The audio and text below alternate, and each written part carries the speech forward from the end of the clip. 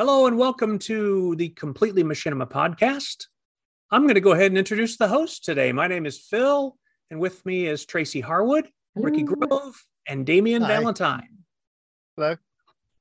So today we are talking about a film that Ricky picked called Artists of SL. SL meaning Second Life. Ricky, tell us a little about it. Sure. It's Artists of Second Life by Teal Aurelia.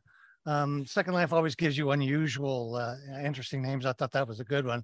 I chose this film because, it was short and it's very well made. It's a promo for those who use Second Life to create art. And I think it's quite ingenious. The narrator of the film asks, who inspires you? And then a series of Second Life artists and presumably their works are included afterwards.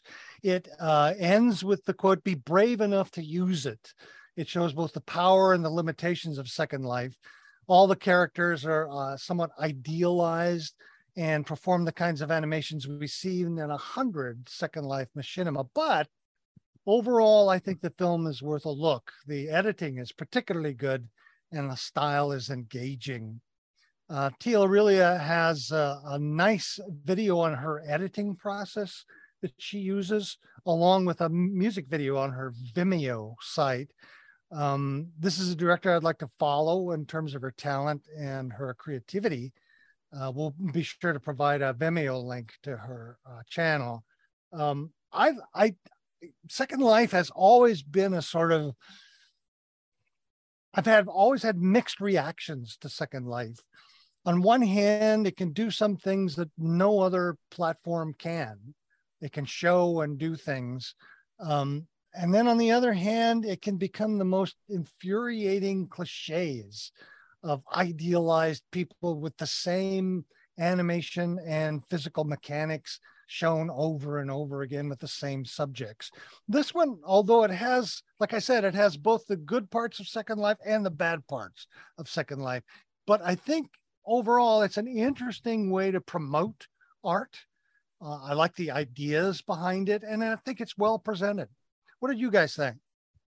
One of the things that stood out to me was that the characters obviously rendered in Second Life, but they're obviously against a blue or green screen because the background footage is all from Cyberpunk 2077. I played that game to death, so as soon as that first shot appeared, I know exactly what that is. But it's done in a way that, unless you look really closely, the characters look like they belong in that environment. It doesn't look like you just slapped one engine of footage over another. They actually blend really well. So there's a lot of editing energy went into editing that together. So now that you've mentioned that there's a sort of behind the scenes video to this, I need to go back and watch that to see how she did it. I thought it was a good choice. It's not a behind the scenes video, but she talks about her editing process in general. Oh, okay. I still need to go back and watch it to see what she did, her whole process. Yeah, I thought she shows her green screen technique. Okay. But blending the two, Second Life and Cyberpunk together, I thought that was an interesting choice, and it worked really well. Yeah, I knew there was compositing going on, but I have not played Cyberpunk, so I didn't recognize where from. It's not that the compositing was done very well. Like there weren't, green fuzzies around anyone's head or anything that I noticed. But I could just tell from the quality of some of the depth of some of those renders that, okay, that's not something Second Life can do. I know that from having spent a lot of time in there years ago. So I knew that there was compositing going on, but it was very well done. And frankly, I've long thought that there's two keys to where you could get something really good quality out of Second Life. And one is use compositing liberally, because the characters can be very interesting and you could also composite certain props if you wanted to, and let some other engine do the backhaul work on the background. And the other thing is editing. This thing had both. Done very well. The editing made this. I would say the not downfall, but the weak side of many a SL production is lingering on shots. Well, frankly, this is true of many engines, isn't it? This is true of The Sims as well. Yeah. You linger on a shot instead of covering over Movie Storm. New Movie Storm video makers would do this a lot. If there's an awkward animation, cut around it. Plan your shots accordingly. Exactly. And you can end up, you keep just the good bits. And Second Life, it's the same thing. And this video does that exceptionally well. I found it very enjoyable. I feel like I wish, as we spoke about quite a few months ago when we were talking about Second Life and how Second Life tends to promote itself, that they cater to certain audiences only, and they cater less to artistic audiences, in my opinion, looking at their marketing materials. This is Second Life's true hidden strength, is artistic work. And it's easy to forget that, because for every Laney Voom that you have, there's 100 be something more than you are in Second Life themed movies, which is just like, okay, we get it, okay. So yeah, I liked, this obviously wasn't a story. So I'm not comparing it in that way, but in terms of making use of Second Life as an engine for generating good looking visuals in conjunction with other tools to amplify the strengths of each, just brilliant choice. Yeah. And wonderfully done. Probably the only reason that this isn't picked up as a promo of Second Life is because of those enhancements from those other tools. But for the purposes they're using it, it's perfect. It's great. Did you find it disturbing at all? I did find it disturbing. Yes. We're talking about 9/17, the film that we talked about last week. Right. Yeah, I found it disturbing. I think this is a really interesting short about Teal Aurelia's inspiration as an artist in the form of characters in Second Life. Now, I had a little bit of a look at her background. She's a CG animation student, recently graduated, I believe. And the video, to me, appears to be part of her portfolio, as I think what she's setting up to do is freelance work, which is about creating machinimas for Second Life creators. She's got a really interesting Flickr account with some fascinating photos on it, which I would guess are partially the underpinning impetus for the film. Now, I'll come back to photography, but what I will say is, as we've sort of said in the past, photography is fast becoming one of the most used alternative capture mediums in virtual worlds and games. And I think that's kind of partly what's going on here too. What's not so clear here, I think, is the aspect of the characters that are so inspirational to Teal. I'm surmising that this is actually an homage to those characters. But it's not about what they look like. It's about what they do in the virtual space, which is perhaps what she normally captures.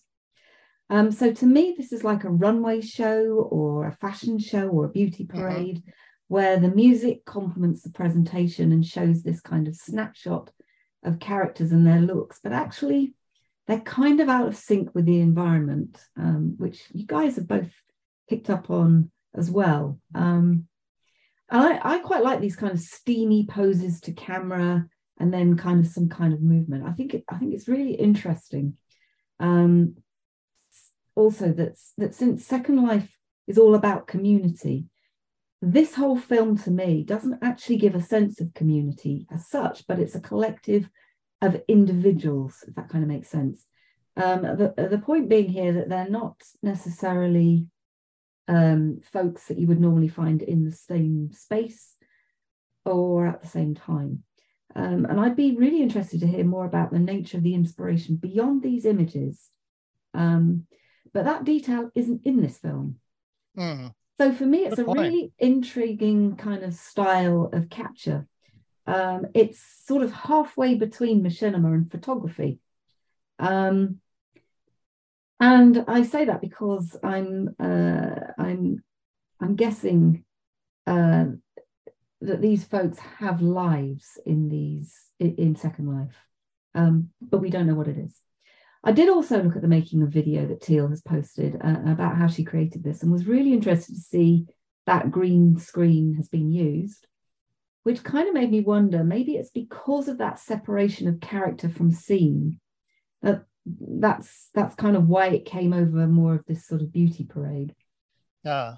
Plus, there's one thing that I'll mention, because ever since Ricky mentioned it a few months ago, it's something that I've noticed more of. You know, that kind of sliding across the ground plane when walking? Well, it's something obviously that Second Life creators don't even seem to notice, but it's in here too. And I wonder, because green screen has been used, I would have thought it would probably have been relatively easily addressed. But then again, I was thinking, maybe if it's so much a part of Second Life, maybe what there was is this kind of deliberate decision to leave that kind of floor sliding in here. And there's a scene where you see that really, really clearly. But overall, I think it was upbeat, it's fun, it's really quite an interesting cultural format. Not really sure what to call it, but very interesting in its format, I think. Well, your comment that it was a combination of machinima and photography, I think, is well taken. That's exactly what it is. And I like the trend towards street photography and virtual worlds. I think that's fascinating. I've been following it for months and months and months, and it's really interesting. I think that's probably part of the appeal of the film for me. Yeah, I can get that. Yeah, I think the ideas are not particularly unique. They tend to be more on the level of a Hallmark card. Find inspiration and use it. But then again, I'm a bit cynical when it comes to that sort of thing, so it's hard to convince me of that kind of thing. However, in support of that idea, I think the film was just great in supporting and pushing that idea. But you're right, it didn't really get it. It tends to be more on the surface. If you start looking at the depth of it, you start seeing it's really doesn't give you all of the information that you need in order to prove those statements that are being made. Exactly. You know, I think I've realized now that because I didn't watch this, I looked at this as an advertisement, and I mean that purely in terms of the form.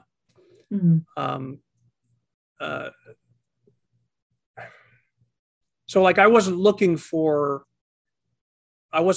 deeper story, or and I think that's why my eyes forgave the feat. It wasn't just because I've been in Second Life and have gotten used to it. It also was, well, stuff like that's done in advertisements. It's kind of surreal and they're almost disembodied, and there's layers of compositing going on. And I don't know. I kind of feel like maybe this is a demo piece or a piece of a resume, like you mentioned, Tracy, but also an excuse to kind of to give shout outs to people that inspired, but not looking to tell or even allude to their whole stories or something deeper. It's more about showing some technique. Because I for whatever reason, those are things that would have jumped out to me, the technical things that you mentioned, Tracy, as well as the lack of a foundational story of some kind. And I find that I didn't even look for those things. And I think it's because I immediately thought this is an advertisement. And like much of the advertisements that I watch in real life, I really didn't care what was being advertised either. I just am a fan of the form. Like when an ad is executed right, I don't care if it's for Levi's or Bush. I don't care, you know? So yeah, that's well, see, I'm different. Really interesting. when advertising comes on, I immediately start shouting at it when it's irrational or it makes claims that are completely unsupported. I just laugh and jeer at it. That's a lot of fun. That's especially just the 917 terahertz signal coming out of the TV and into your brain. But on Hulu in particular, you'll be watching something and then an ad will come up that's 1:17 long, and it's just completely irrational because your mind is in the mindset of the series that you're watching, right? And then suddenly they're hawking some sort of drug and they're telling you that death could result from it. It's a possibility that death could, and you're like, what the hell are you? Get out of here. You know what I mean? So yeah. The best with Hulu is when they clearly don't have enough advertisers for that slot. So you see that same death drug ad 6 times in the 44-minute episode, you know? Yeah, that's my favorite. You know, I've given up on terrestrial TV because I can never get into whatever it is that's between the adverts. And I always look at the adverts now as the main show. Because they're 1.5 minutes, I can just about keep my attention for that long. But sometimes the creativity is more evident in the advertising than it is in the actual content. Yeah. Yeah. Anyway, I've always been a fan of the short form, and commercials are sometimes moments where some real artistry can be displayed.